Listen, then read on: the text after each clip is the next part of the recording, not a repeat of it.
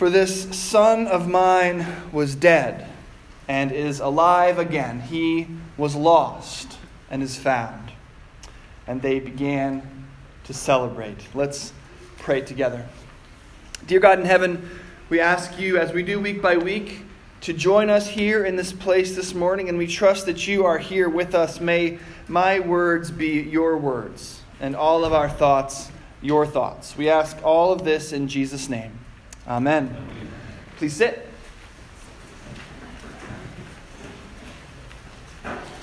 I wonder if you're having the same thought now that I sometimes have when I read whatever the scripture is that is assigned for the week. I'll sometimes read something and think to myself, oh man, is there anything to say about this passage that hasn't been said 100 times already? What new spin can I possibly put on this?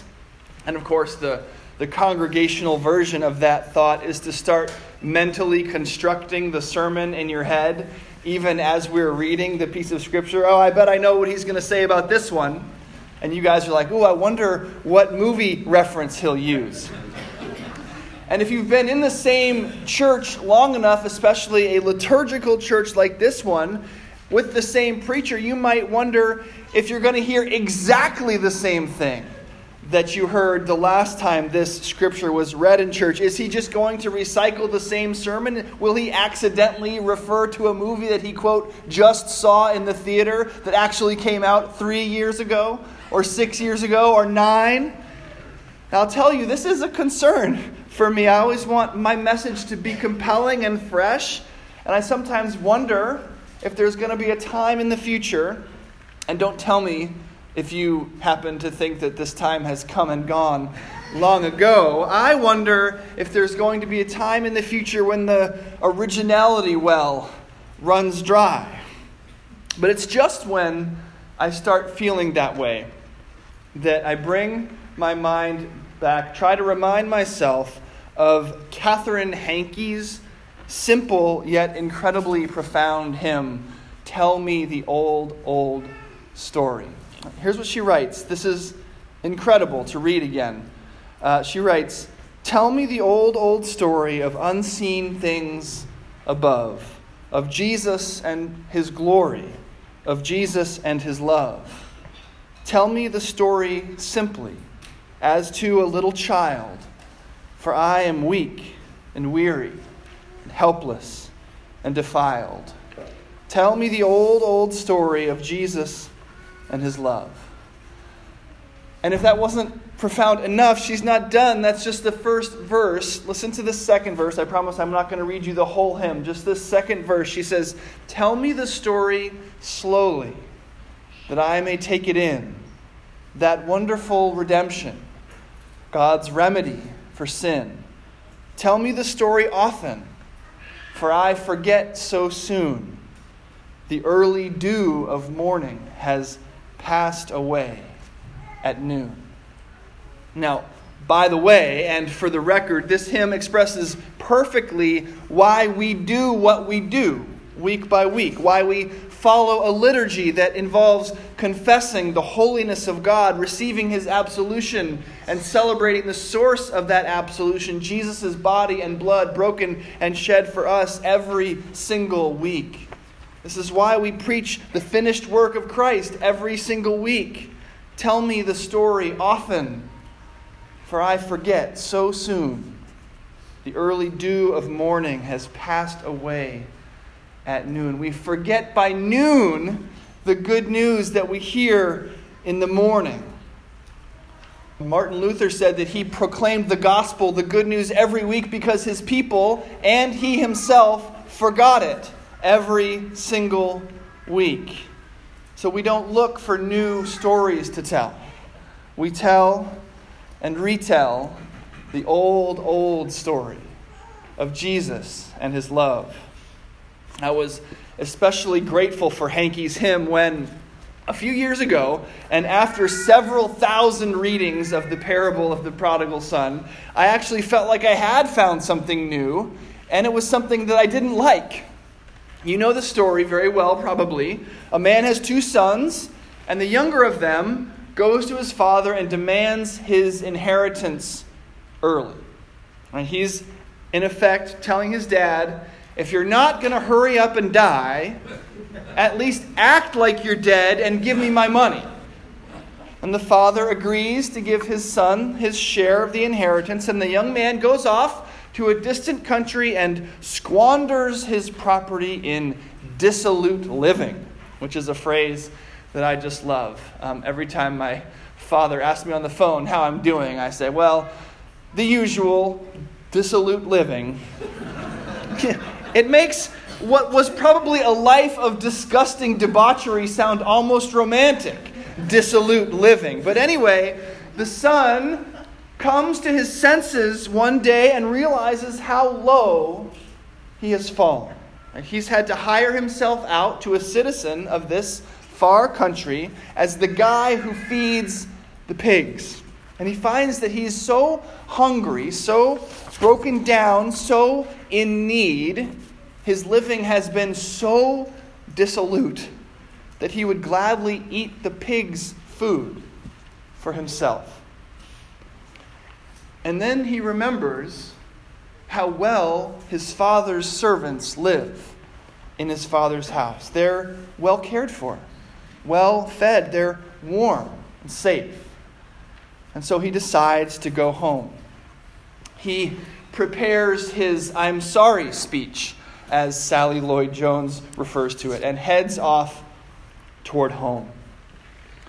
But before he can even get close enough to start the speech, while he's still far off, his father comes running toward him, welcoming him back joyfully into the family, not as a servant, but as a full son. This son of mine, says the father, was dead and is alive again. He was lost and is found. And isn't that a wonderful image? A father who must have been waiting on the front porch day after day, week after week, scanning the horizon for any hint of his son returning to him. He's desperately waiting. So primed is he to welcome his son back that he sees him while he's still far off. Tim Keller adds the stirring image of the father who would have been wearing a long robe, like grabbing it up and hiking it up so that he can run from the house to greet his son. When your father is a forgiving God, you can always go home again. But you know what? That's not good enough for me. And if you've been listening to me for long enough, your ears might be starting to prick up at this point too. Wait a minute. If I'm the prodigal son and God is the father, what does the parable of the prodigal son say about God?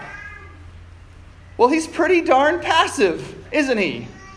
We talk all the time about the one-way nature of the love of God, that God loves unconditionally, without expectation. We talk about the power of the incarnation, right? Jesus coming to earth to be one of us. Jesus became a human being, crossing the chasm between the holiness of God and the sinfulness of humanity. This is a God who does not wait for sinners to come to him, but in fact goes to sinners. This is not a God who waits on the porch. So what's going on here? Well, this was the new thing that I discovered. That in the parable of the prodigal son, God's waiting on the porch.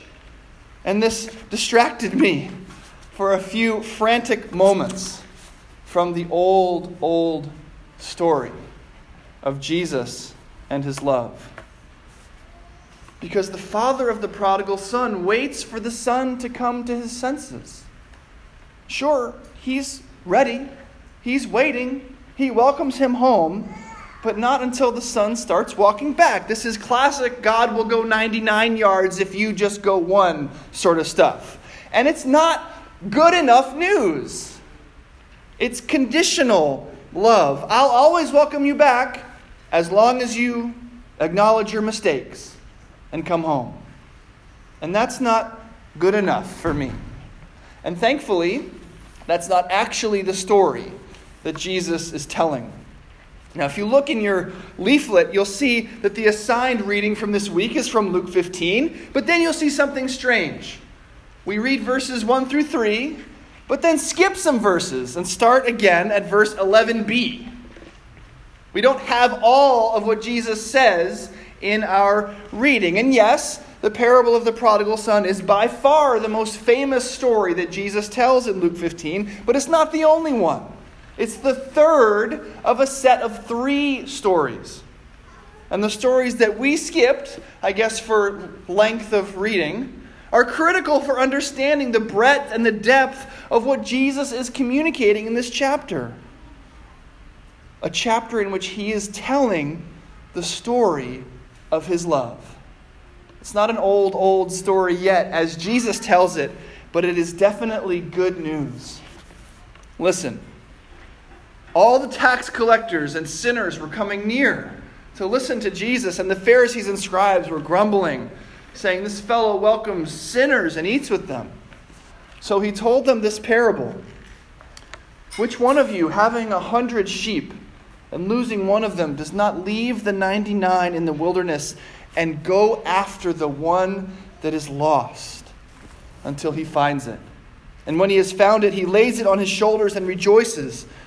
And when he comes home, he calls together his friends and neighbors, saying to them, 'Rejoice with me, for I have found my sheep that was lost.' Just so, I tell you, there will be more joy in heaven over one sinner who repents than over 99 righteous people who need no repentance. Or what woman, having 10 silver coins, if she loses one, does not light a lamp, sweep the house, and search carefully until she finds it? And when she has found it, she calls together her friends and neighbors, saying, 'Rejoice with me, for I have found the coin that I had lost.' Just so, I tell you, there is joy in the presence of the angels of God over one sinner who repents." Then Jesus said, "There was a man who had 2 sons." So before telling a story that involves a son making a decision to return home from a far country, Jesus has told 2 other stories, one involving a coin lost in a dark corner of a house, and one involving a sheep that is actively wandering astray. In both of those cases, a shepherd seeking a lost sheep and a woman seeking a lost coin, we have a clear illustration of the one-way active love of God, the activity of God in seeking out sinners. We see the woman searching carefully in every corner of her house until she finds her coin. She will not be stopped. We see the shepherd leaving 99 sheep who don't need to be found in order to go out and search until he finds the one that is lost. Those points, by the time Jesus launches into a tale about a son demanding his inheritance and squandering it on dissolute living, those points have already been made. God did not send me for the 99 righteous, Jesus might as well be saying. He sent me to seek and save the lost. I will seek out, no matter what dusty, dark corners I have to look in, those sinful people to whom I have been sent. And now, with the story of the prodigal son, I will assure you that there is no land that is too far away, no living too dissolute, that we won't have an absolutely killer party when I bring you home. On its own, it's too easy to see the prodigal son as a simple story about a change of heart and a welcome home. And the moral, you don't have to stay away. Come back. You're always welcome home. God is waiting. That's sort of good, but that's not good enough. If you're feeling far from God and you read the prodigal son story, you might think, I have to pick myself up from the trough and go back home. It's up to me to get back to God or to stay close to Him in the first place. But the good news, capital G, capital N, is better than that. And you know the news is good news if it's even better than the prodigal son. God will stop at nothing to find you. Like that wandering sheep and that lost coin. It's God's job, accomplished in Jesus Christ, to get and stay close to you. And your redemption, also accomplished in Christ, is the occasion for a huge heavenly party. So, as we go about our lives, often feeling far from God, let us remember that God promises us these things. That He will leave those who don't need saving. And that's just a rhetorical device, by the way. Everyone needs saving. But He came for the lost. So when you feel lost, He came for you. He will search and never stop until you are found. There is nowhere He won't go. Nowhere you can be that is too far. These are His promises. And God always keeps His promise. The old story is still true. And it's true today for you. So we'll tell the story slowly so we may take it in. That wonderful redemption, God's remedy for sin. We'll tell the story often, for we forget so soon. The early dew of morning will be refreshed at noon. We'll tell it every day, that old story of Jesus and His love. Amen.